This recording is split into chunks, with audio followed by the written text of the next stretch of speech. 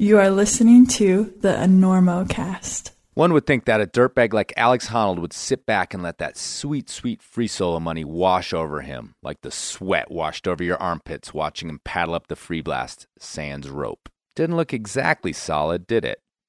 But he ain't partying with DiCaprio quite yet. Instead, he's doubling, tripling, quadrupling down on the Honnold Foundation, his nonprofit dedicated to creating equity through solar projects around the globe.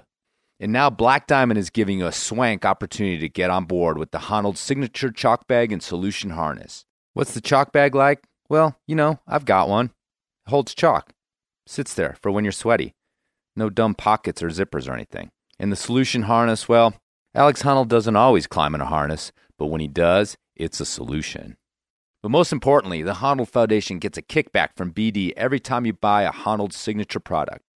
So check them out at blackdiamondequipment.com or your favorite local shop.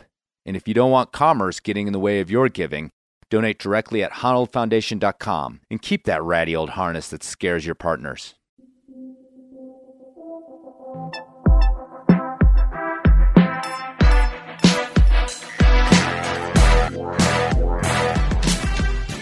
Hey folks, have you fiends seen the Don Waller free solo yet? Well, spoiler alert, the one thing all the principal climbers in those amazing films have in common besides the bedhead and spectacular abs are TC pros from Sportiva. That's right, those fellas trusted their dreams to the face and crack shoe designed by Caldwell himself to tackle the big stone all day, every day. And Tommy wants your dreams to come true too. So if you want to stick to rock like your elbows stick to the table at Golden Corral, and you want your toes to luxuriate inside cracks like it's their home. That's your home! Are you too good for your home? Then check out the TC Pros and all of Sportiva's great shoes at Sportiva.com or your favorite local shop. And yeah, TC stands for Tommy Caldwell. Am I the only one that took a while to figure that out? We gotta get Listen, where you playing in town? You playing here? We're doing the Normo Dome, whatever it is. It's terrific. Oh, It's yeah, great big house. We place, sold that it out. side of town. That's a Very big nice. place. You sold it out. 20,000 seats. We really should. The hell are you doing? I couldn't sleep. I'm checking the ropes. There was a frayed end on your rope, and I'm cutting it out.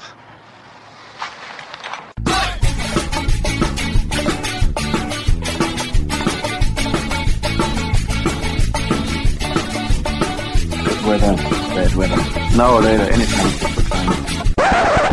Today's show is brought to you by Black Diamond Equipment, with support from Maxim Ropes. And the fine folks at La Sportiva. And don't forget our charter sponsor, Bonfire Coffee. Go to bonfirecoffee.com and enter Enormo at checkout for a discount on great coffee and to support the EnormoCast. And now back to the show.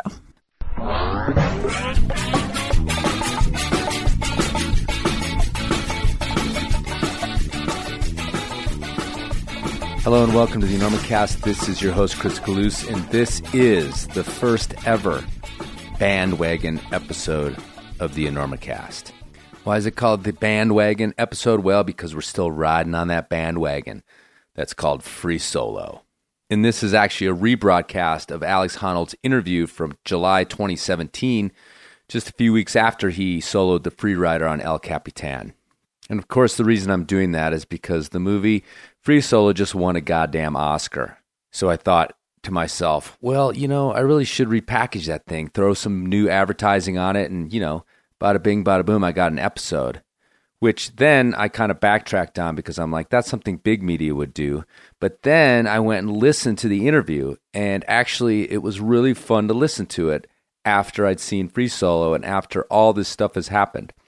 Among other things, we actually kind of downplay what it's going to mean to the bigger world that he free soloed El Capitan. At that point, he had been on Jimmy Kimmel, and we kind of thought that was going to be it. That was going to be like this high point of the fame that he received from free soloing El Capitan, at least in the mainstream media. But oh, how wrong we were. So that's kind of fun to hear. But just hearing about it now that you've seen it, that it's such a big deal, hearing kind of this first-person account right after it happened is actually pretty fun. So that's what the BandWagon episode of the EnormoCast is today. If you've already heard this and don't care to hear it again, then just shut her down because there'll be a new proper EnormoCast episode up in a few days. And if you've arrived here not necessarily a fan of the Enormocast, but just someone who's fiending on Google and looking for Alex Honnold stuff, well, welcome aboard. If you're not much of a climber, we're going to go deep in the weeds here. But since you probably watched Free Solo, you'll probably get some of it or most of it. And there's actually, for everybody, might be interesting to go way back to 2013 in Alex's first episode. I think it's in the 40s somewhere, when he came on the show for the first time. And it's kind of wild to hear that too, in terms of the evolution of who he's become, at least as a public person in the last few years, is quite a change. All right, that's it. Let's get this bandwagon rolling. Here's an interview with Alex Honnold from July 2017, not long after he had free soloed Freerider on El Capitan.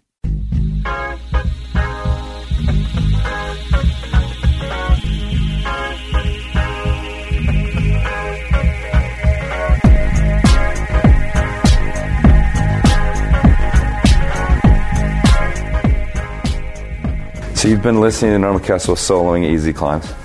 Yeah, well, I listened to Conrad's thing about like mortality and stuff. You know, your chat with Conrad that was like pretty heavy. I listened to that while I was like soloing some 5.6 in my tennies, and I was like, this is like kind of a weird time for it. Go back to, I don't know. Go back to a James Lucas one, although you probably don't listen to those ones. Well, those are even worse than I'm listening while soloing.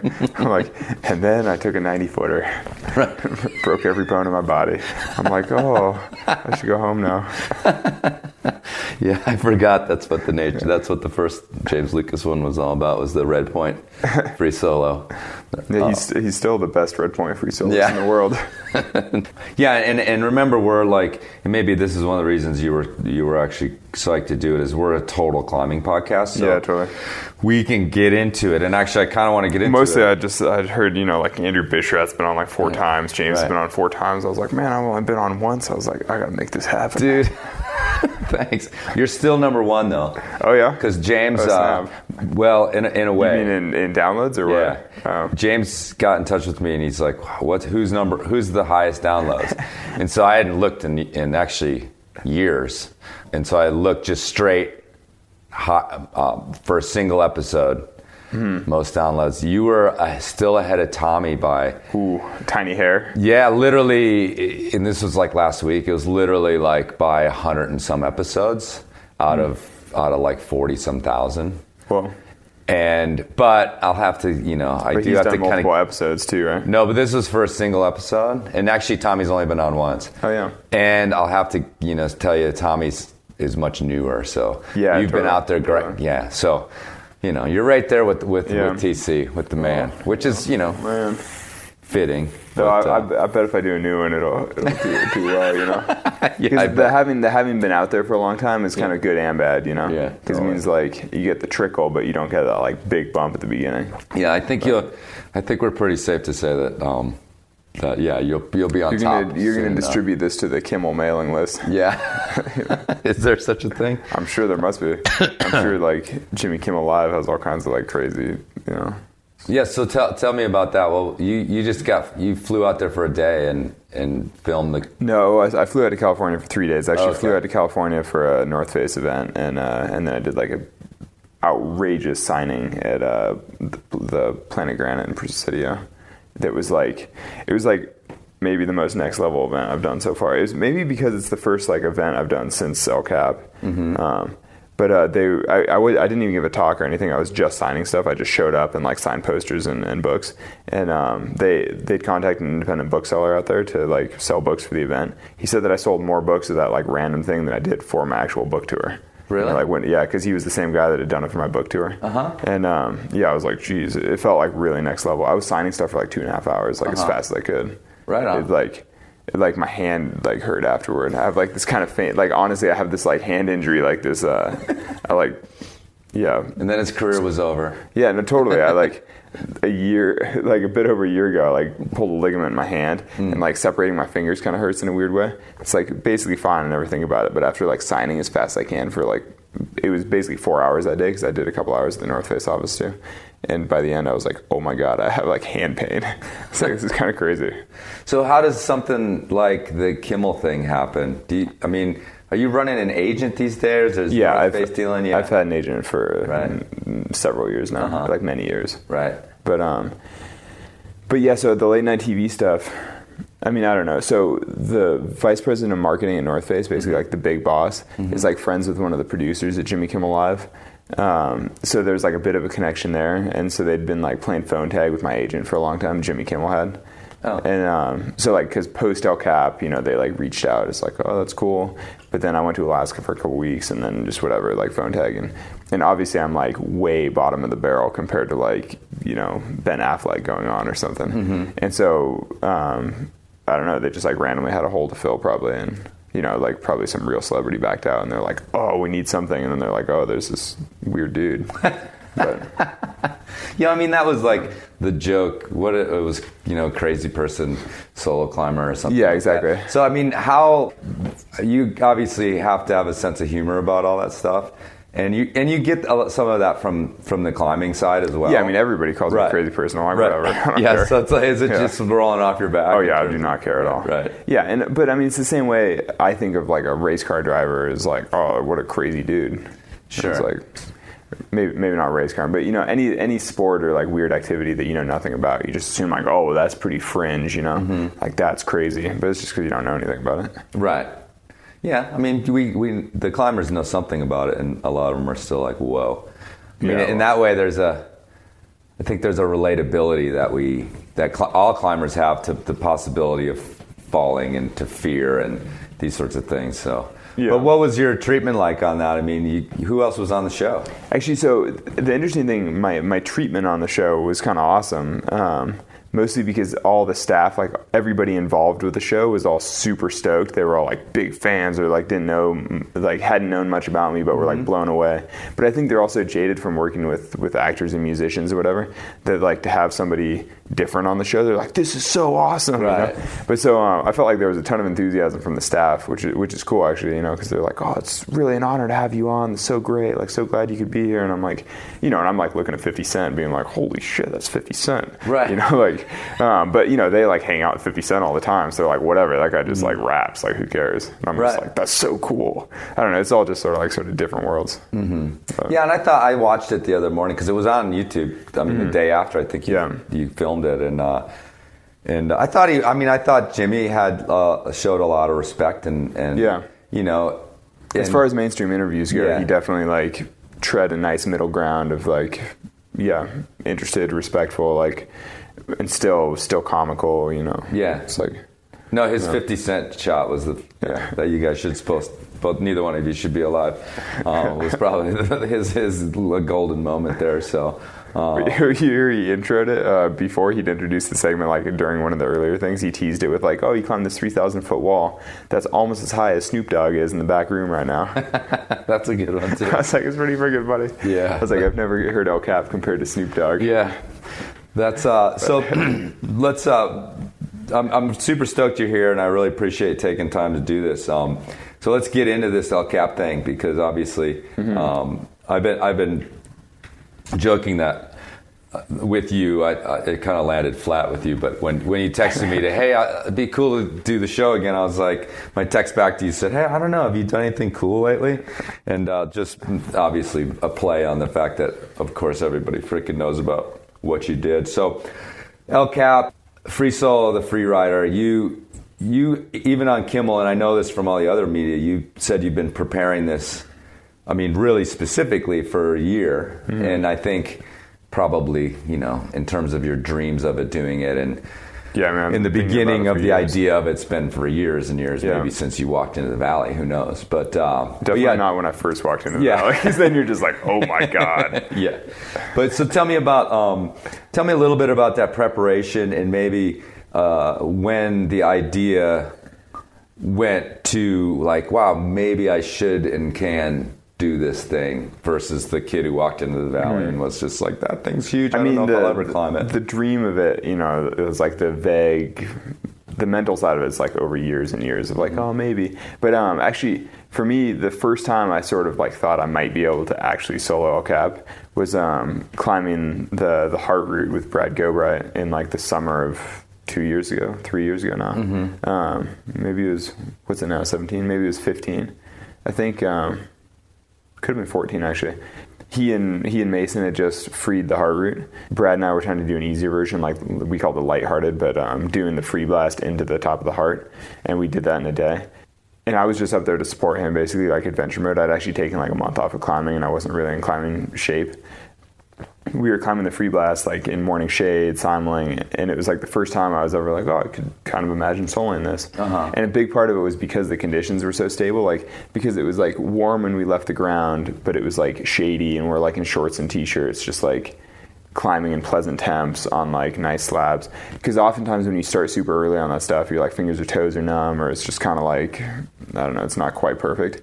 And I don't know, I was up there with him and I was like, oh, this feels pretty easy and it's like pleasant conditions, and I was like, I could kind of imagine soloing this. But it was the first time that I was actually like, could it be possible? And then obviously it still took several years after that, but to actually do it. But yeah, the free blast it's funny. Again, we've got like the perspective of like in this mainstream media of this giant thing, but as climbers and as someone who's climbed the free blast several times and the free rider, like I was able to really start thinking about even individual moves, and it's always been in my head like, yeah, I know there's like hard 512 climbing up there above that, but then I go to those freaking 511 the free blast is like the gatekeeper for sure.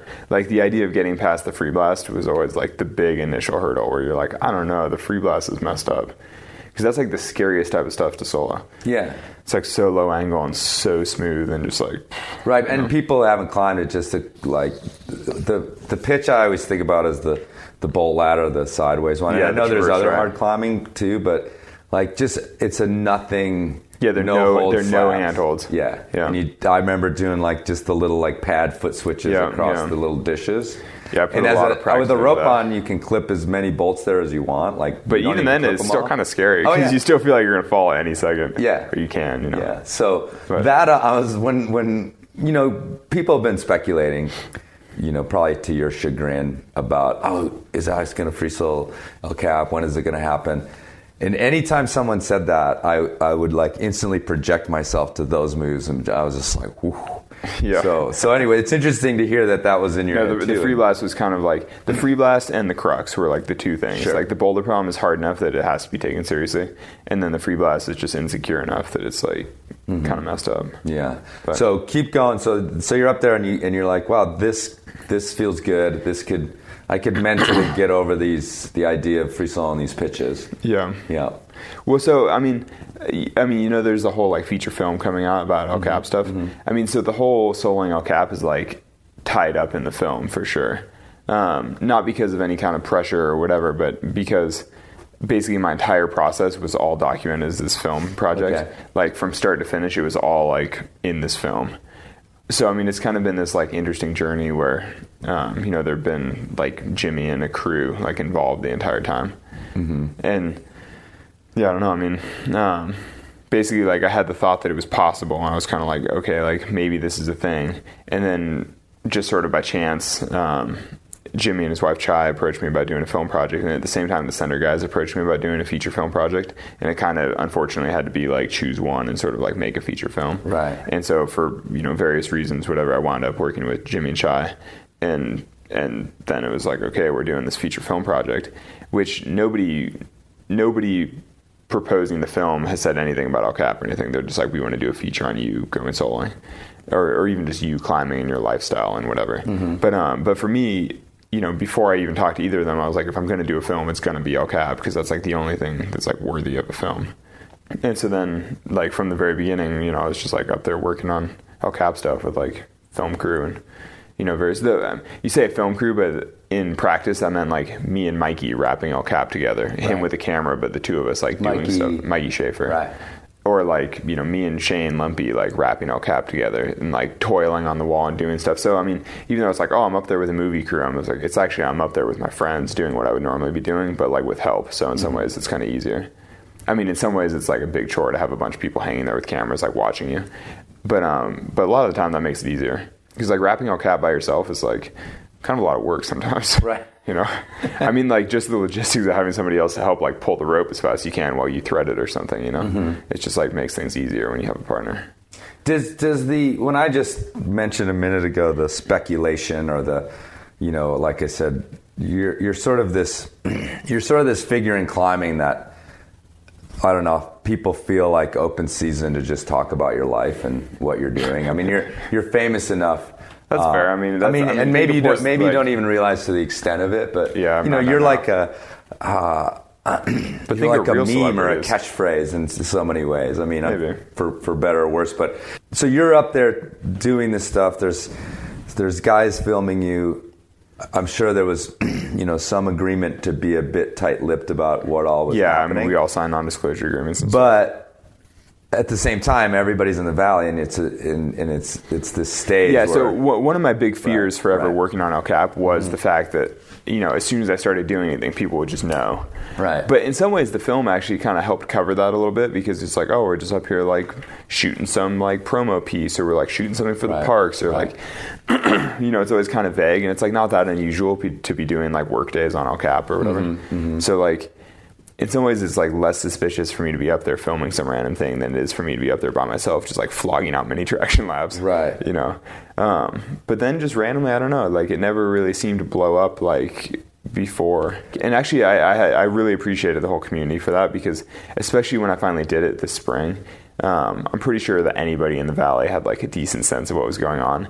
But there was nothing posted. There was no like big threads on Super Topo or anything. There was no, at least as far as I know, there was no public knowledge of it. As a guy, I don't pay attention, especially now that I have a kid, as much as I used to, but I pay attention to things like that. And you're like deeply like in the scene too, like you would hear about that type of stuff. Right. But like, so in the fall, I put an attempt on soloing the Free Blast, and had to start in the dark with a headlamp and whatever. And Mason and Nick Berry were over working on their project over on the west side, and they just saw like a solo headlamp going up the Free Blast slabs, and they were like, holy shit. And like one of them posted something on Instagram or something like that, and it was up for like 45 minutes, and then Mikey Schaefer fully was like put the kibosh and like basically just called him, was like, take that down, and they like took it down. It was totally cool. Right. And I wound up bailing that day anyway, so it was kind of good that it wasn't like a thing.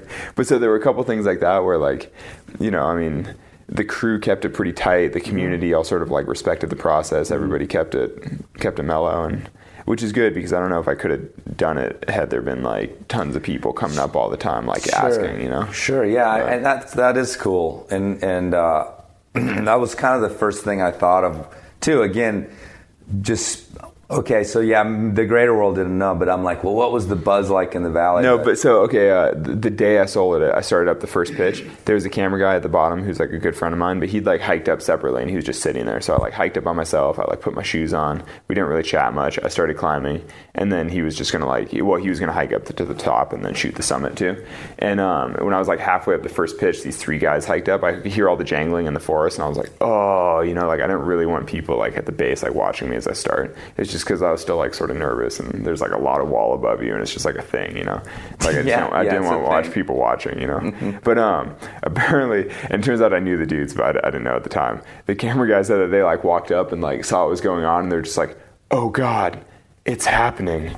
And then they just like hid in the forest and like waited. I was like, okay, so there was some sense of but those guys. But again, these guys backed off. But as it turns out, I think that was Drew Smith, and he's like shooting a bunch of photos in the valley, and they were going up to Free Core Zone or something. So they're pretty like in the know, like in the community. Sure. But still, you're like, it just shows that even like peripherally, just like folks in the valley community had a pretty good sense. They're like, oh no, it's begun. So you said you did a try, or you did a short attempt. Tell me about that. Tell me about what, because this is, and you've said this before, you do back off sometimes. You do decide not to do it sometimes. And this was one of those cases. Yeah. So, but again, I think a lot of people will wonder, well, what is the process, or what is the thing that so all this sets will be the alarm off and tells you, no, this is not the moment. Yeah, this will all be like in the movie, I'm sure. But in a nutshell, like in the fall, my very first climb in the valley, I was climbing the Free Blast with my girlfriend and just like fell off the Free Blast slabs, which is totally embarrassing. But took like a 20-footer and like severely sprained my ankle and was basically crippled. Man. Yeah, it was kind of messed up. That must have been in your head. But it was like, it wasn't like that in my head though, because I was like, total cruiser mode. I was skipping bolts. I had a pack on, and it was like lightly raining maybe. I was like in a jacket, and it was like overcast and really windy and cold, and I couldn't feel my fingers. And, I was just like, I'm paddling a lot. And we were like in full conversation. I was like having a nice time chatting with the lady friend, and then just suddenly like whipped, And I was kind of like, really the lesson there was that I should be like paying more attention. It's just like, man, I was like getting too casual on this type of thing. And so, it didn't help my confidence, I guess. But at the same time, it wasn't like, oh, that's a deal breaker. It's just like, well, it just goes to show when you're not paying attention, you make stupid mistakes, But the thing about soloing is you're always paying attention. Yeah, you better be. Yeah. But so anyway, my first pitch in the valley, basically, I like sprained my ankle super badly. And so then for the next like month, I was pretty much crippled, didn't really do much. It was like pretty serious ankle injury. And so that was like the whole month of October, I was like crippled. And then November, I started like working on the route again and was like sort of able to like put some effort into El Cap. I wrapped in and sort of like sussed things out and felt like vaguely ready, had like kind of done a bunch of it. But the thing is, I hadn't been climbing that much because my ankle was hurt. I hadn't even been able to wear my real pair of shoes or anything. And so then basically the season was going to shut down.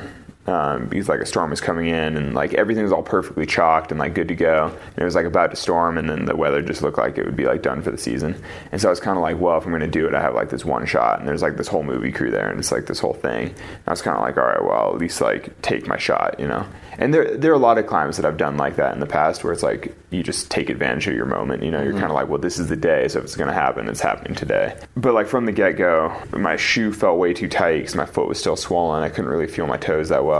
And then the free blast labs, I made it up exactly to what you were talking about, the rightward traverse on that first free blast lab. And basically I like couldn't really feel my right foot right. And I was like, I don't want to trust my whole life to like this foot that I just can't, this is not right. And so then I started pulling on the bolts. And so that kind of makes so I was still soloing, but I was just like pinching the bolt hangers and stepping on the bolts. But that makes it probably like 5'10" slab climbing instead of 5'11". Like seriously, it's like not really that hard. But so I finished the free blast at like 5'10" A0. And it was kind of a bummer because had I had like a harness and a small rack, I probably would have just carried on up the Salate and like set the speed record on the Salate. Because I was raging and I felt great, but I just wasn't like sending. But so I borrowed a sling and a beaner off of a camera guy and wound up just like wrapping the heart lines, which I gotta say, wrapping the heart lines with only a double-length sling and one carabiner is like kind of no joke. Right. Like, using a mantra to like wrap 1,000 feet with like a double-length sling, like diaper harness is like pretty bad. But anyway, so then I was back at the ground at like 7:30 in the morning, and I just like cheated my way up the free blast, and I was like all like warmed up and amped, like ready to do something, but just not my project, like not El Cap. And I wound up going over and doing Astroman in the Rostrum that afternoon, which like felt like a consolation thing for me. The thing is, it was such a junk show with all the media, and it was like kind of weird with like people filming, and I was just like, you lose the spontaneity of like, I'm just going to go do what I want. Mm-hmm. And so like after bailing on the free blast, I just like took off by myself and biked over to Astroman. I hadn't climbed it in years, so I basically like re-onset soloed Astroman, which was like kind of engaging. It'd been a long time. Really? Yeah? You felt engaged on the Astroman? That's nice to know. Yeah, I was like, oh, that's cool. But so I did the Astroman, and then actually like for the film stuff, we had to go shoot some stuff on the Rostrum. Because I'd sold the Excellent Adventure earlier in the season. I don't know if you ever heard about that, but no, I didn't actually. But so like we'd filmed on the Excellent Adventure, but they needed like a bit more Rostrum stuff. But so then in the evening, I like went over there and sold the whole Rostrum again too. And I was like, oh, it's a pretty legit day doing, the free blast Astroman and the Rostrum in a day. Yeah, right. Like it's funny because no one notices like. Yeah, exactly. Right. Well, most people, so it's like a lifetime. It would be like a lifetime career thing, or it would have got you on Jimmy Kimmel like 25 years ago. Yeah. Well, doing Astroman in the Rostrum like 10 years ago is what got me sponsored and like what got me like into the whole pro climbing world. Oh yeah. And then now to repeat it 10 years later is like a casual afternoon, like just something to make me feel better about myself. I was like, oh, it's, I felt good. Anyway, but that was kind of the end of my fall season. You just mentioned that you had a little bit of, or you felt like, okay, this is the day it has to happen now. Well, then the next day it rained. Everything gets washed off. Then it's like too much effort to retake everything. And so did it feel like maybe like a pressure release to like, okay, we're going to wait till next season now? Or were you disappointed that I still sort of throughout the fall kind of hovered with like, well, keep looking at the weather and sort of see, like maybe. Actually, randomly, that's when Adam Anders sent the Dawn Wall. Okay. And so he had to like film on the Dawn Wall a few more days, but he was thinking about doing an on-site effort on the Salothay, and I told him I'd support him so we could like simul and he could like maximize his chance of like on-siting the Salothay. Because I was like, that would be a freaking experience to support Adam Onder up the Salothay. But then it kind of was the same thing where the weather didn't work out and he had too much on the Dawn Wall. But so I'd left the valley, but I was going to come back to support him, and I was kind of like, well, if I climb the whole Salothay with him, then I'll sort of see. Right, it'll be another look to see how the conditions and stuff are. But it just never played out. It was like it started snowing and stuff. You have a good idea how long it would probably take you to, I mean, because you climbed it with Yeah, well, so actually a week or two before, Tommy and I had simuled the Freerider in 5.5 hours. But I led the whole thing. It was amazing. Like, Tommy was just like support mode. I mean, he freed, basically the whole route too. He skipped the down climbs. He just repelled the down climbs because like, who cares? But so we simuled the Freerider in 5.5 hours in 3 blocks. I did like 3 10-pitch blocks and like just went to the top. It was so amazing. I mean, the mountain's never even been climbed that way. It just like huge long blocks, super fun. But so I kind of thought that that if I was soloing it, I'd go slightly faster than that. So I kind of thought like 4.5 or 5 hours. Right. Well, the reason I asked that is it's interesting to realize that when you're talking about conditions and you're looking for a window to do it, and I mean, you're really working with a pretty small amount of time that you need.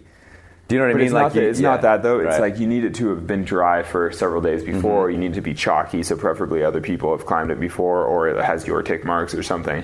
But like, one big storm like pressure washes the slabs.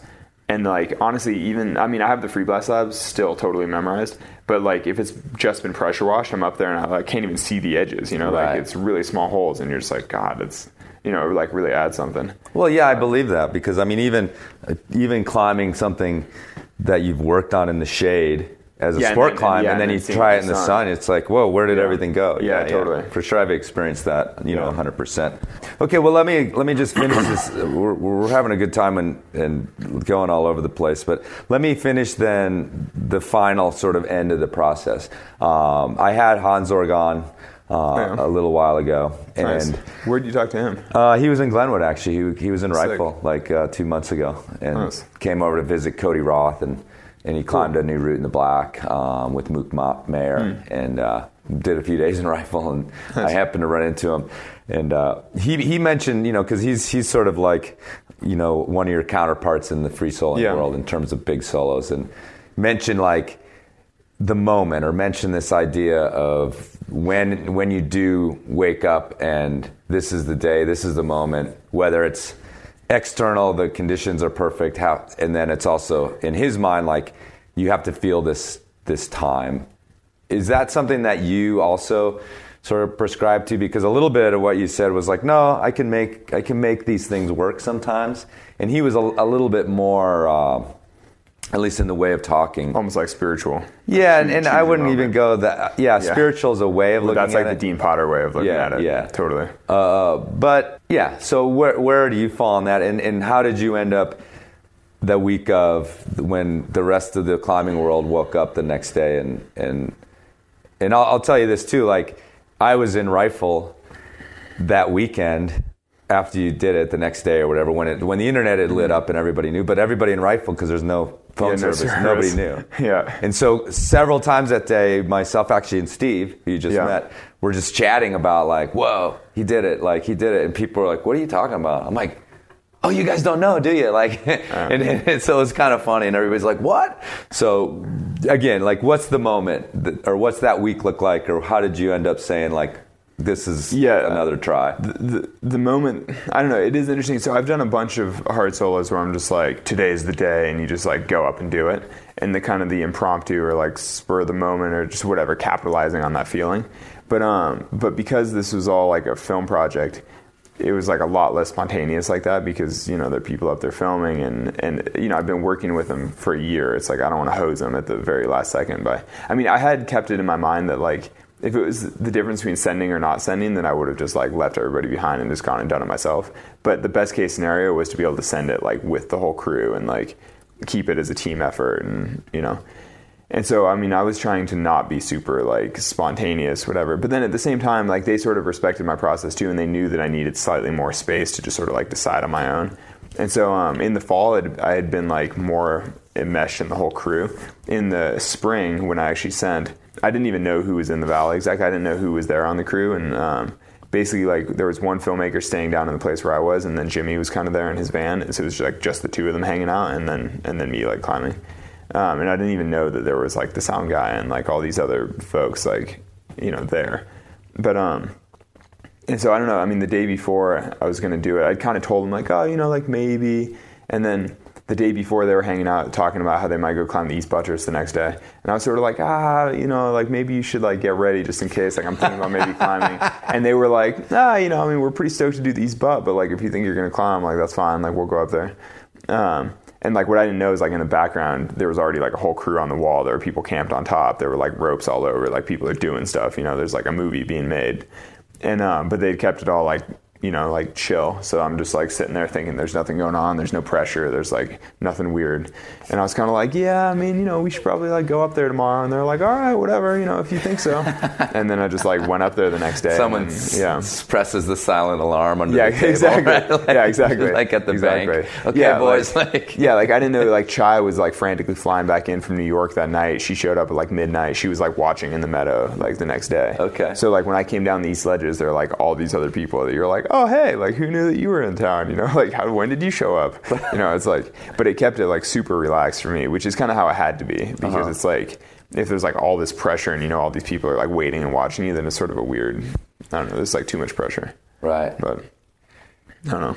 Well, let me ask you that, because I wanted to ask you that about the filming. You know, there's like the old school, and actually it's kind of pretty much Croft has built this idea and has repeated it. I think probably even since, you know, this no film, like climb for yourself, this whole thing. No, but that's not true, because Peter has done so much filming too. I know. I mean, but it's like he had like a couple the mythology, I guess, in a way. Sorry. Yeah, well, I mean, Peter had some bad experiences filming when he was younger, like on some hard solos and stuff, and then like kind of chose not to film much. But then, I mean, you know, he is a sponsored climber. Like he goes out and he makes films for like the North Face and whoever else. Like he's out there shooting all the time. Right. And I don't know. I mean, the whole mythology of like, I mean, even John Backer was like shooting all kinds of TV stuff, and like Lynn Hill in the 80s was like rappelling into game shows and stuff, you know? Yeah, I get it. That's actually what I wanted. That's kind of been like, the sport has always had that type of stuff going on. It's just part of the process, you know? Yeah. I mean, so for me in the past, I'd always like done my climbs by myself and then gone back and filmed on them. But like in some ways that's even more disingenuous, because it's like then you're watching this film of like he's soloing this route, but you're like actually he's soloing the easy pitches on this route like 1 year after the fact. You know what I mean? It's like kind of like,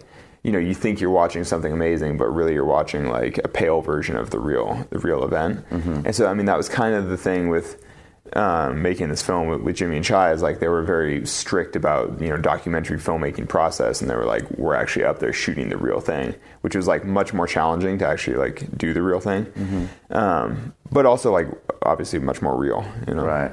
Now you're super casual about all this stuff when you talk about it, and you know I think it a lot of it's probably super just straight up the way you are, but for those of us listening, you know, every once in a while like, yeah, but, you know, when you're being chilled, and truly, obviously they were feeling this idea that, well, we can't be too obtrusive to what he's doing. We have to be careful. We have to, you know, because they were like trying to like keep you in this bubble away from everything. So they're obviously have some understanding of it. Yeah, I think they learned from the fall, because the fall was like way too crazy, and it was like really stressful for me, and it was like too much. And then in the spring, we all sort of like learned from it, and like it all. So that, I guess that you just answered my question, because I wanted to know, like, truly, does it have at least a little bit of an effect on you?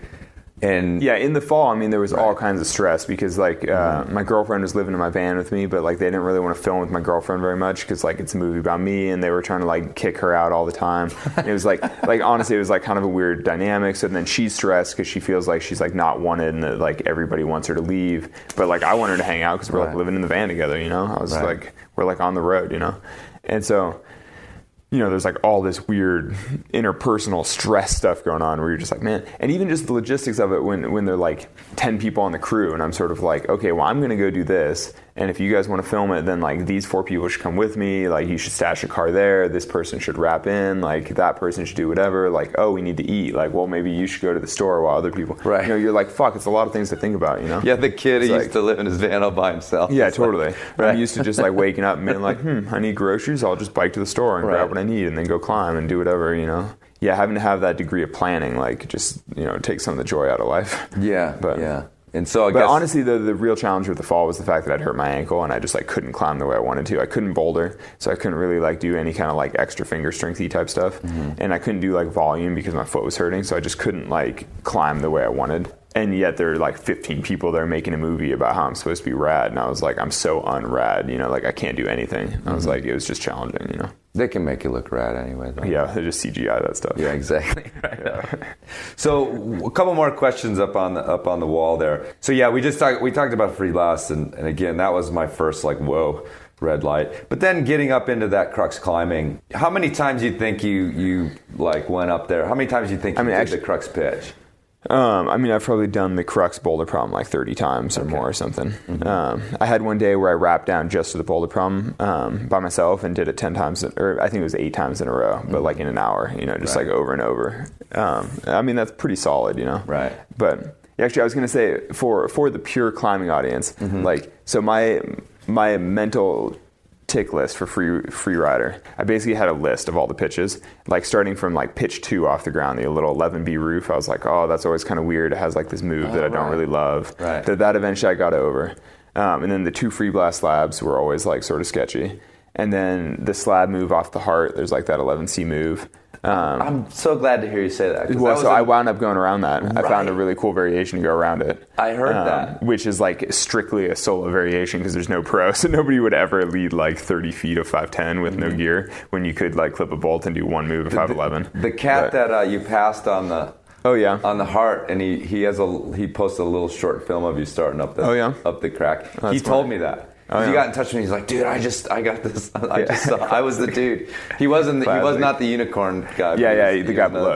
And I emailed him back. I'm like, did you watch him do that slab move up above there? Because it's heinous. And he's like, no, I think he went around it. I went around it. But so I found that variation. I was pretty stoked. Okay, cool. And then to the hollow flake, the traverse to the hollow flake, and then the down climb. I always found the down climb kind of hard. But actually, James Lucas gave me like some key beta to skip the part that I thought was hard. Oh, cool. He was like, why didn't you use the block? And I was like, what block? And then it turns out there was like this big jug block, like arms reach to the left that I just had never seen. I was like, how many times have I climbed this pitch without ever noticing there's this like jug over there? I was like, that's so weird. So there was always that pitch. And then basically like the monster was always like a bit of a question mark. Not so much that it's hard at all. No, I didn't do the underclimb. Oh, you didn't? I traversed them below the ear.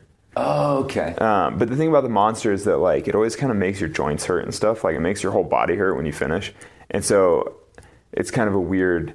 Like you just don't want to, like it blasts your core and your body, and then you just don't want to like lose body tension for the rest of the route, you know, because like obviously the crux is right above that, and you need to like still feel totally fresh. And the crux, I mean, is really all about body tension, like being able to push between your hands and feet. Anyway, so then the crux was kind of like big question mark. You're like, that's hard. And then above that, there were basically the 3 pitches, the 2 corner pitches and the traverse around the corner, which is like 11 plus 12B, 12A without any real like rest between them. You know, so you're basically doing the 3 last kind of hard pitches. Yeah, because it's all hanging belays that you're playing. Yeah, exactly. Past. You're not, there's stances. Right. I mean, you can go no hands sort of if you try hard, but it's not like restful, you know.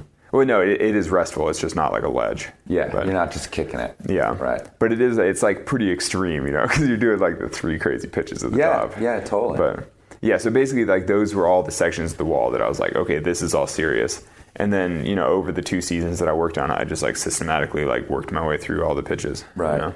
And kind of took them off the like, these are super. Yeah. But like the free blast, I mean, I probably climbed the free blast like 10 or 15 times, which is like a lot. You know, I wrapped down it several times. A couple times I just went to the slabs and then we would just wrap down because I didn't really need to do the exit climbing.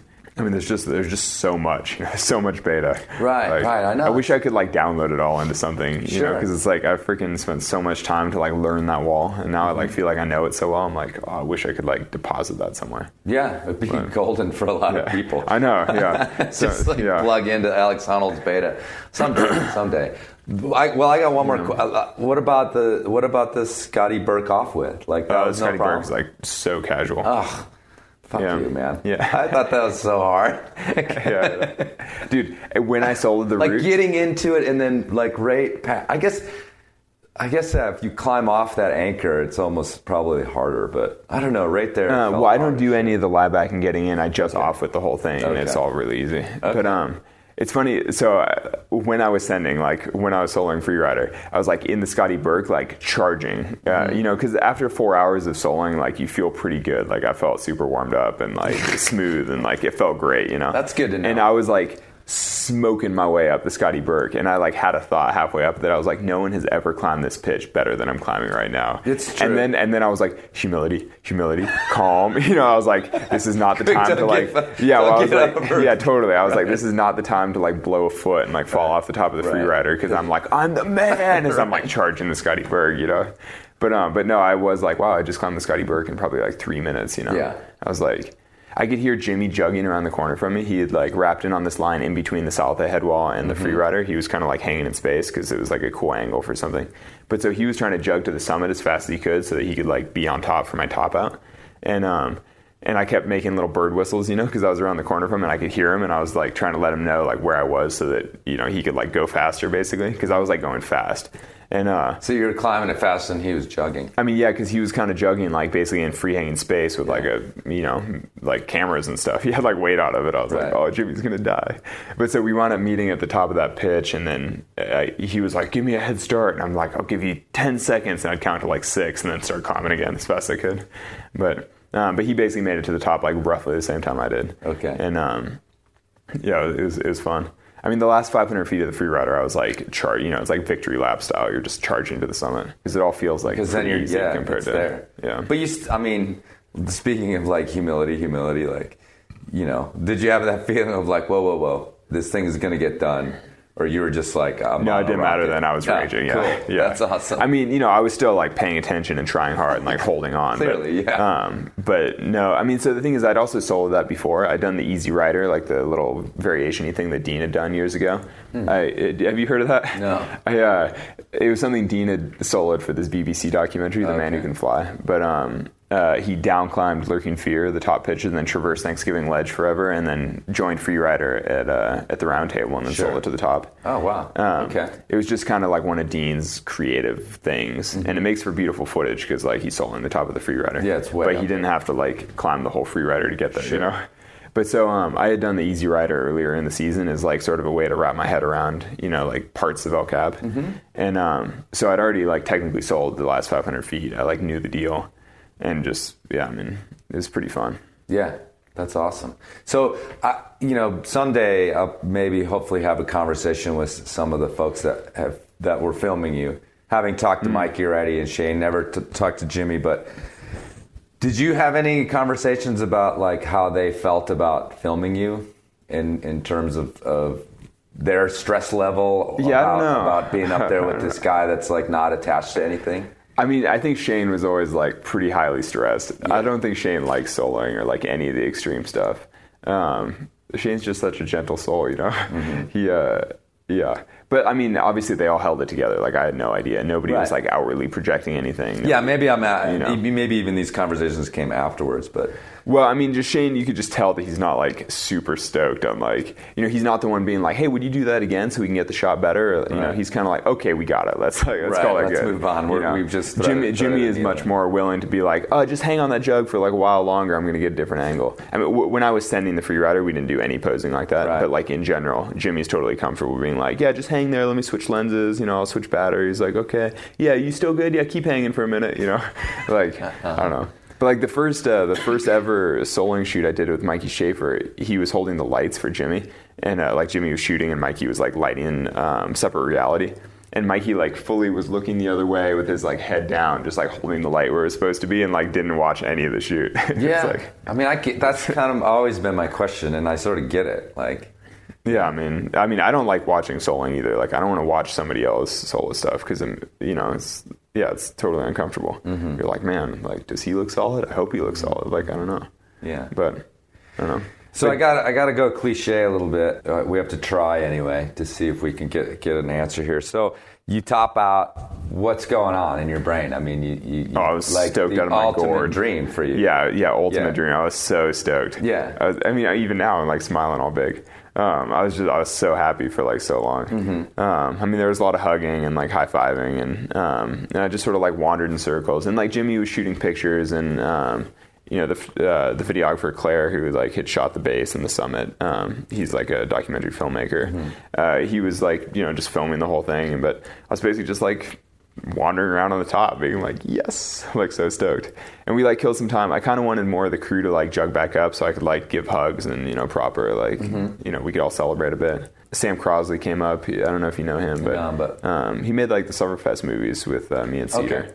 And actually he would be an interesting person to have on sometime because he's like just graduated college, like film school type stuff. He's all young, but he's like really stoked on the scene, but he's the ultimate like fly on the wall for all this stuff. He's been Jimmy's photo assistant for this whole project with El Cab, but he's like the ultimate scrub, where he's like making dinner and cleaning up and like downloading photos and like dealing. But at the same time, he's like this young kid who's like deeply in the scene, and you're like, oh, that's kind of cool. Yeah, but like Sam's had like an interesting experience like that.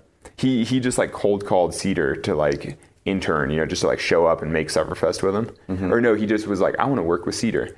And Cedar and I were on Summerfest, and Cedar was like, it's a good time. Like, we actually need somebody to come shoot. Sure. And he just like showed up and shot with us for like a week, and it was like cool. Sweet, But anyway, so this guy Sam, but so like he came up, and so he's been a friend of mine for years, and it's cool for everybody to get to the top, so I could like give hugs, and I don't know, we were all pretty stoked.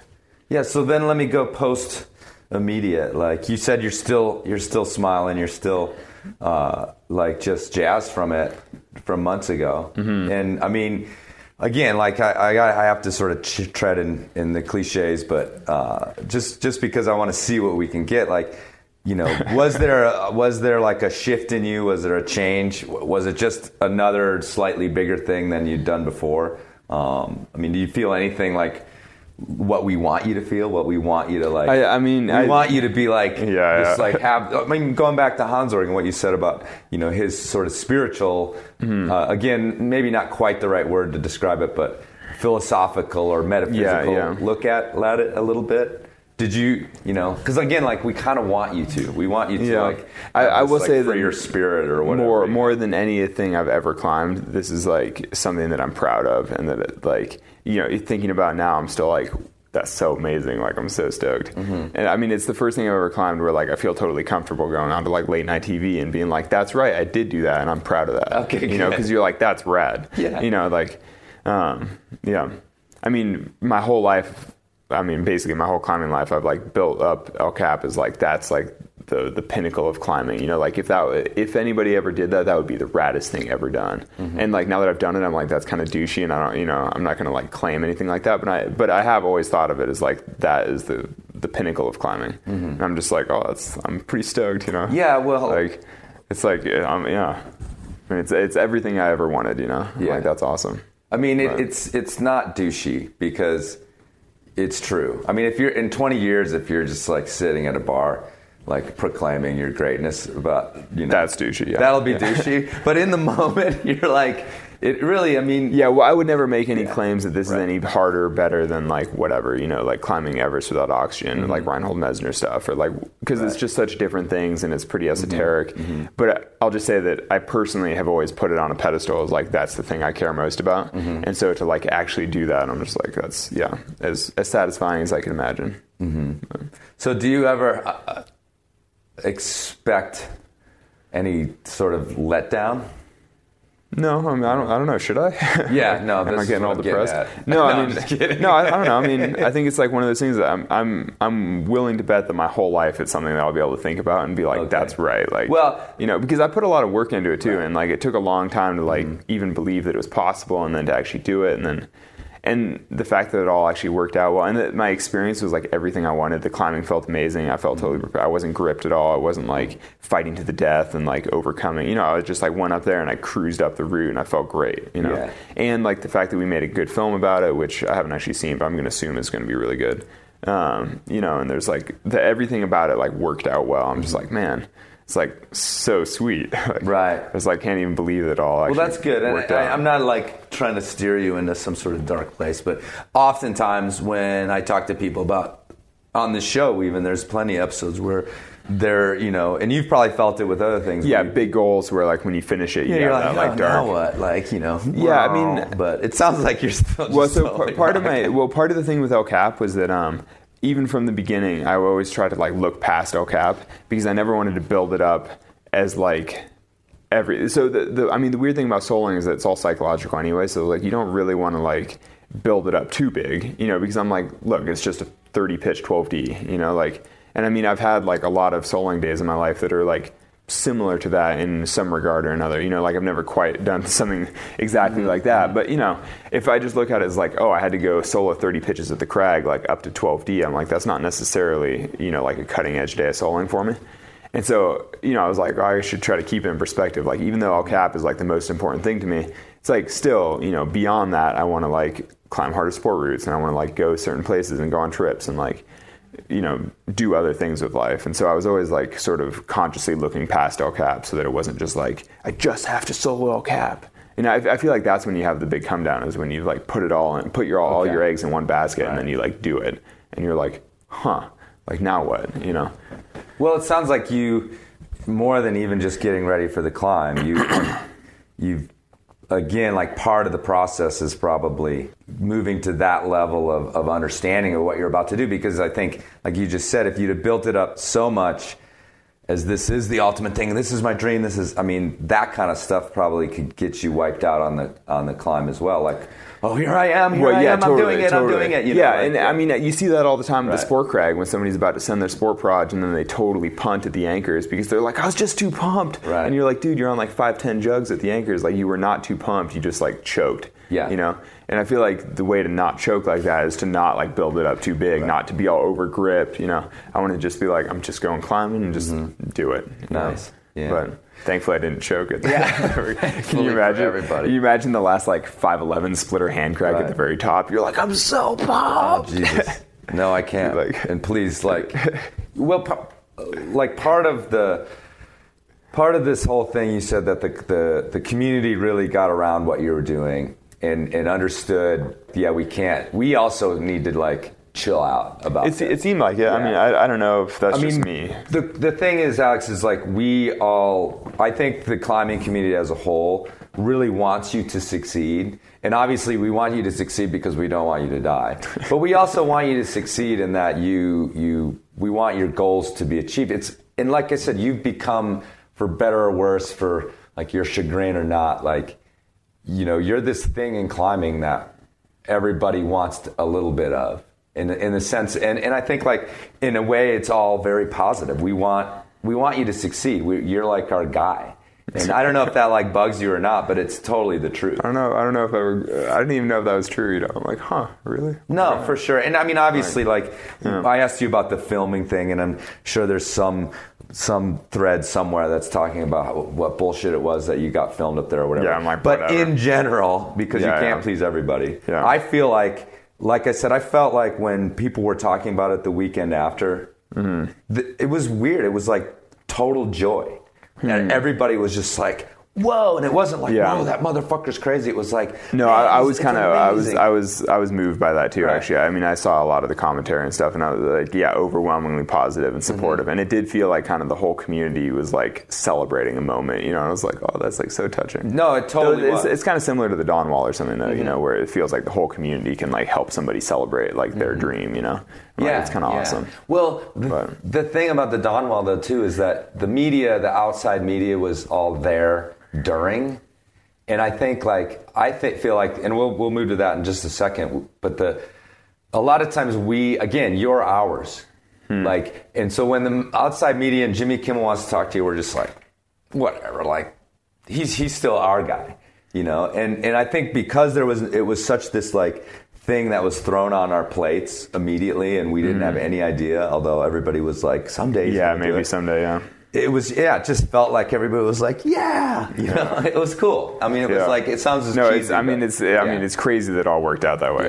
What I mean? That it all like, that's why, it's great for me that the whole experience was like so positive. Yeah, totally. So let's finish up here pretty soon, but with the fame, because you have this like kind of like happy-go-lucky attitude about the fact that, oh, Jimmy Kimmel wants to talk to me, or, because I think you also know or feel like, well, it's just this thing that's happening to me right now, and I'll go back to my van, and it'll all I did go back to my van. Yeah, totally. Literally. But you've talked in the past, and you've talked to me about wanting.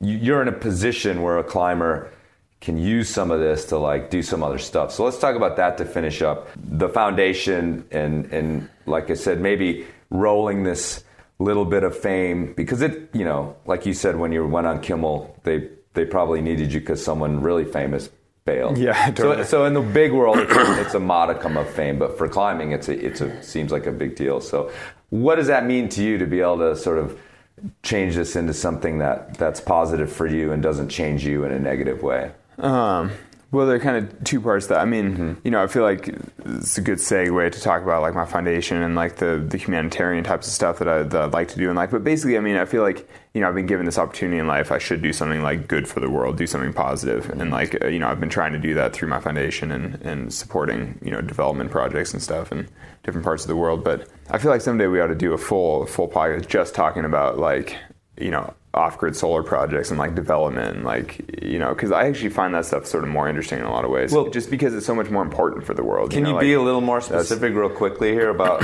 what you just mentioned? A lot of different things, yeah. Yeah, like what is it? You have this foundation.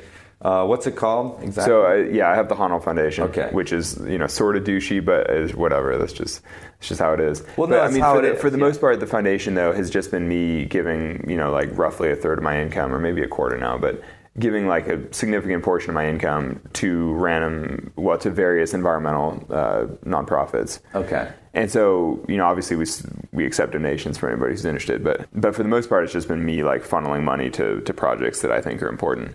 And when I started the foundation, I was just kind of looking to like do something positive in the world, totally vague. And then as I started looking into the space and seeing who was doing what kind of work and how that all, what they're actually doing, I found that I was sort of gravitating towards like development type projects with energy access. So basically like environmental projects that improve standard of living or that like lift people out of poverty. And so that basically means like solar projects in the developing world. Because that's like, it's getting people off of burning kerosene. So it's like reducing carbon emissions, good for climate. But more importantly, it's it's a huge health hazard for people to be burning kerosene in confined space. When you think of like the 1.2 billion people on Earth that live without access to electricity, they're living in like huts, and then they're like lighting their hut with a kerosene lantern, or the candles, or like wood burning, whatever. I mean, there are a lot of ways to like burn things, but that's all terrible for human health compared to like an LED light bulb. Right. And so, I mean, yeah, basically it's like that double whammy of reducing, burning, but then also, helping people's health, like allowing people to study at night. It's also, people save a ton of money. Like in parts of Eastern Africa, people spend up to a third of their income buying kerosene. Which, like, can you imagine spending a third of your income to light your home? Right. And also, like, and all these people all live in like the equatorial regions of Earth. And I mean, it's easy to forget because we live in the Northern Hemisphere where there are like seasons, but in the equator, it's 12 hours of dark every day. Like, so all year round, it's always 12 hours of dark. And you can only sleep like 8 of them. So it basically means you're just losing 4 hours of every day because there's no light and you can't do anything. Which, I mean, can you imagine if you were just like, oh, every day I just like kill 4 hours doing nothing because I just can't turn on a light? Or, What? I think we all, it's like the opposite here. Like, we kill it just because we're lazy. We're looking at screens. Yeah, we're looking at screens. There's so many lights, you're just like dazed in the lights. Right. But I don't know. I mean, it's just that certainly for me growing up in suburban California, it never would have occurred to me that, there are like hundreds of millions of children in the world that like can't do schoolwork because they physically can't see their papers, like can't read their book because there's no light. And you're like, that's pretty basic level. I mean, to me, that's sort of like entry-level development type stuff. I feel like once people have access to energy, it's like the beginning of a path to like help them, lead a more prosperous life. But you're still climbing a lot. You're still kind of living that dream. Do you see yourself as becoming more and more involved in those things from an administratively point of view? I mean, I'd like to hope that, over the next 20 years, I spend more and more time working through the foundation. And just because the work in some ways is so much more gratifying, like you're actually doing something positive in the world. I mean, I love climbing and like that's, what I care about most. But at the same time, when it's all said and done, like when I have a great climbing experience, like I had a good experience and like that's it. But like, you know, doing work through the foundation, you're like, oh, an entire village now has light, or, you know, at whatever kind of scale, you're like, other people's lives have been positively impacted through my work, you know, and like that's cool. So how do you feel about like beating the pavement on fundraising and things like that? Well, so that's kind of the whole thing, and that's why I've like hardly talked about the foundation much. It's like not much of a thing because it's like mildly embarrassing, and like just you know, why? Because it's called the Honnold Foundation. No, but just in general, like you just don't want to be all preachy about it. Sure. And like it's weird for me because I'm like, oh, I'm like trying to do something good in the world, but then you know it's easy to criticize too because it's like, oh, well, you're flying all over. Like if you're worried about carbon emissions, like what's the deal with your flying? Right. But I mean, though, to be fair, I have actually done some math on that stuff, and I'm pretty sure that I'm still like positive in terms of. I mean, basically because like, you know, solar systems offset a certain amount of carbon too. And so I'm kind of like, I'm pretty sure I'm still, but then, you know, basically I'm like, well, at least I'm trying, you know what I mean? Like I'm trying to do something positive, but I don't know. It's just like, it's weird to put it out there because then you're like, it's so easy to get attacked for it too, you know? Yeah, but especially in the U.S. where people are like, "Oh, like climate change, that's not even a thing," and you're just like, "Oh my gosh." Yeah, well, let's not go down that rabbit hole. Yeah, well, but I get it. Like, but you know, it's like I said about even soloing a cap. Like 99.9% of us were hooray, but there's always going to be the and in general, I don't really care about the criticism, you know. Right. But actually, it's funny that I'm more sensitive to that sort of stuff about the foundation than I am about my climbing. Because my climbing, I'm 100% confident. It's like if somebody wants to criticize, I'm like, that's fine. Like, who cares, you know? And I think I'm more sensitive about the foundation stuff. Maybe because it matters more in a way, or maybe because I'm slightly less. I just like know a little bit less about it, and so.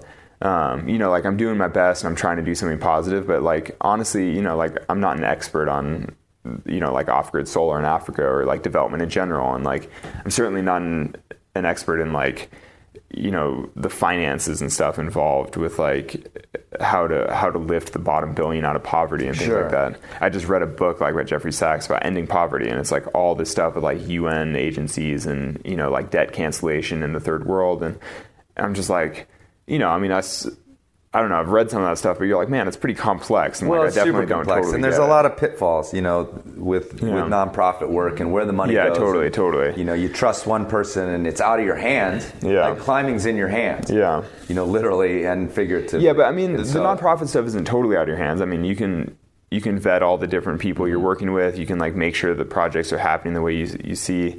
It's all, you know. Yeah, but in theory, it's all like, still working well, but it's just everybody who does that work knows that there is a point, especially when you are putting money into these countries that there's a lot of trust involved, and there's a lot of government issues there, like who's, you know, that sort of like goes and it's like a bit of a, you know, you can be like making progress in certain projects. You're like, oh, you know, I'm helping these people, but then at the same time, it's such a huge problem that you're kind of like, well, yeah, it's like kind of overwhelming. Yeah. You know, you're like, oh, is it even worth helping, you know, 50 people if they're like another 500 million that are suffering? But, you know, the reality, I was like, no, of course it's worth helping those 50 people, because like one of those kids that like can now read, you know, might grow up to be like an astronaut or something. Sure. I mean, that's what I always think about whenever I'm in Africa, is like you drive through these villages and it's like huts with like tons of kids, and you're like, any one of those kids could be like a pilot if they had a real education, you know, or like, they could be scientists, they could be like doctors, they could, you know, they have the exact same potential that I had when I was a kid. But like I got a really great public school education in California and like wound up having all this opportunity. And then I look at them and I'm just like, oh, you know, like how unfair is it that they don't have that opportunity? You know, I mean, there's like this basic sense of fairness that you're just like, you know, just because I happen to be born in California, like, does that really mean that my life should be like that much easier and like that much more fun than somebody else's life who just happened to be born in, you know, like rural Kenya? Like, I mean, that sucks. Like, that's not fair. Yeah. But well, it's good that you have these feelings. I mean, you know, it is interesting for, you know, someone like you said with the privilege that you've had to traipse through these countries on an adventure, you know, like going to Angola. You know, I talked to Stacy about you guys going to Angola and like traipse through these countries as these climbers with all this sweet gear and all these like no worries, and be viewed by them. So even or looking around you and trying to understand the empathy of what their life is like, because I think it can be rare in adventure, whether it's kayaking or any of these extreme sports, to go and come home and maybe have some thoughts about, well, those guys are really poor, and then move on to the next thing. Well, I think the reason that people move on to the next thing is because it's such a big issue. You don't even really know how to start. Yeah, it's overwhelming. And so then, you don't really know what you could do. And so you just kind of like let it be, like, well, I can't affect that. And so, I mean, through my foundation, I'm like trying to affect it at time. And it's like a teensy little scratch. And it's like kind of embarrassing because you look at like the Gates Foundation or something and they're like, oh, we're investing $50 billion into like development projects. Like we're hoping to cure malaria, Right. And I'm like, oh, at the Honnold Foundation, we're hoping to put a couple solar panels on that hut. Right. Well, you're like, we're not curing malaria. Right. But at the same time, you're like, well, hopefully some of those kids get to learn how to read and like they wind up having a better life, And so you're like, well, if that's still positively impacting even a few people, then like that's better than doing nothing, But I don't know. We'll see. But so I'm kind of hoping to do more with the foundation, like as I move forward, Cool. But well, I mean, like I said, these opportunities, they can be turned into opportunities for your foundation, Well, that's kind of the thing. I'm kind of hoping over the next year to sort of like ramp up foundation stuff a bit and like be a little more public about it, so that when this crazy movie comes out next year, it's all sort of like better in place, ready to go. But yeah. So, and actually, as it is, when I started the foundation, I felt like it was a little too early for me. I was kind of like, I'm still primarily focused on climbing. Climbing is my thing. But I kind of knew that like in my life, I wanted to be able to work, on the sorts of projects that I'm supporting through the foundation. And so, I was kind of like, well, this might be 5 years early, but I may as well like get it started so that in 5 years I have a better sense of how it all works and I've like learned a bunch. And that's kind of where I'm at. I'm like, technically I've had the foundation 4 or 5 years now, I guess. But I'm sort of just starting to want to be slightly more public about it and like feel more comfortable. Well, that's a way to work around that overwhelmed problem. Yeah, I suppose. Where you're not just like, okay, tomorrow I'm going to fix it all. So yeah, you sort of ease into it and just like let it grow. All right, so climbing wise, I've heard you mention like, okay, I've got these other goals, climbing harder, climbing 9A has been the thing that I keep hearing about. Yeah, an easy one, yeah. So is that kind of like, because the other question is that people have been sort of mumbling about or asking, in these conversations that you don't know about. But, okay, so what is soloing done for him?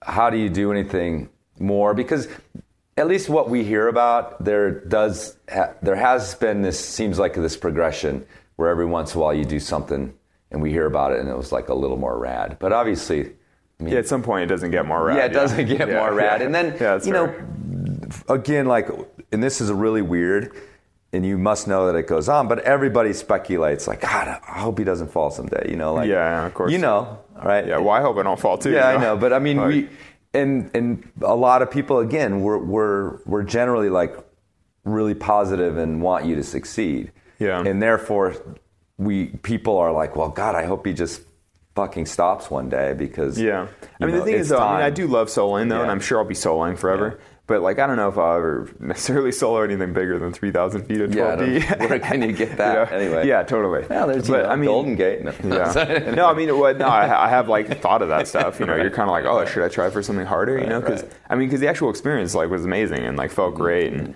so you're like, maybe I should try something harder. Like maybe that's the thing. But I'm like, I don't know. I'll always solo stuff like the Nutcracker, like the best 5/8 in the valley. Like, I do that in my tennies all the time, and I'm like, it's so fun, it's so glorious. You're like, what a nice route. Like, I'll do that my whole life.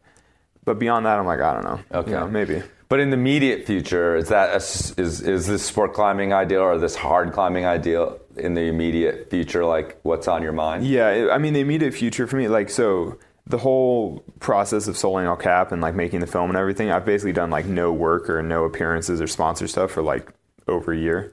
So the immediate future, I need to like do a little work basically. Right. Like I've been putting too much stuff on the back burner and I need to like actually get some things done. So I'm like doing a bunch of events, doing a lot of travel stuff, and like, but in a way that lends itself to hard climbing more because it means more rest and like less volume. Mm-hmm. So like, I can like try really hard for a day or two and then like do a couple days of work stuff and like train in the gym or like hangboard. It all like works more. So I don't know, we'll see. Basically, like, I mean, I would be totally happy if I just climb casually, like with my girlfriend, having fun, doing whatever for the next year, and like don't even think about goals and stuff. Great, yeah. Like, I mean, that has to be stressful to just have this goal on your mind, even if it did happen. Well, and it's also just relaxing to have like finished a goal. Yeah. You're like, sweet, like I'm just gonna go have fun climbing. Well, what you should do a little piece of advice: have a baby. Oh my gosh, I'm definitely not having a baby yet. But actually, that really fits well into the training sport climbing lifestyle. No big deal. I mean, thinking about the whole like culmination of your career type of stuff. I mean, thinking about it with Lynn Hill. I mean, she's been climbing like she's still. I mean, you see her in the gym climbing 513 like super casually, and you're like, wow, she's an amazing climber. But like from any kind of outside perspective, like when she freed the nose in a day, that's probably like the pinnacle of her career. Mm-hmm. But like since then, she's still been climbing full time for the next 20 years. She's like climbed V12 in Waco. She like climbed hard sport routes. She's like gone on trips. She's like does all kinds of stuff, and she obviously still gets a lot out of it. And like that's great. I'd be totally happy if that's me. You know what I mean? Like right on. If climbing the free rider is like the one thing I ever do, and then beyond that, I just like I'll still be climbing. Hopefully, still be like an okay climber.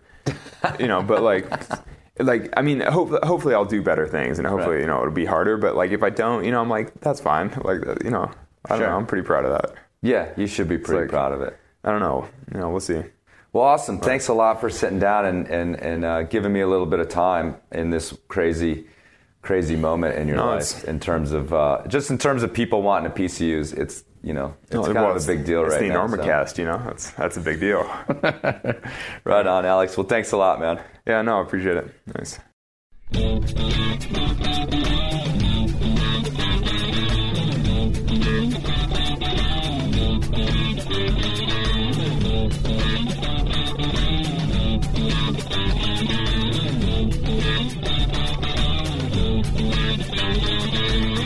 But what is best in life? The open steppe, fleet horse, falcons at your wrist, and the wind in your hair. Wrong! Conan, what is best in life? To crush your enemies, see them driven before you, and to hear the lamentation of their women. That is good. That is good.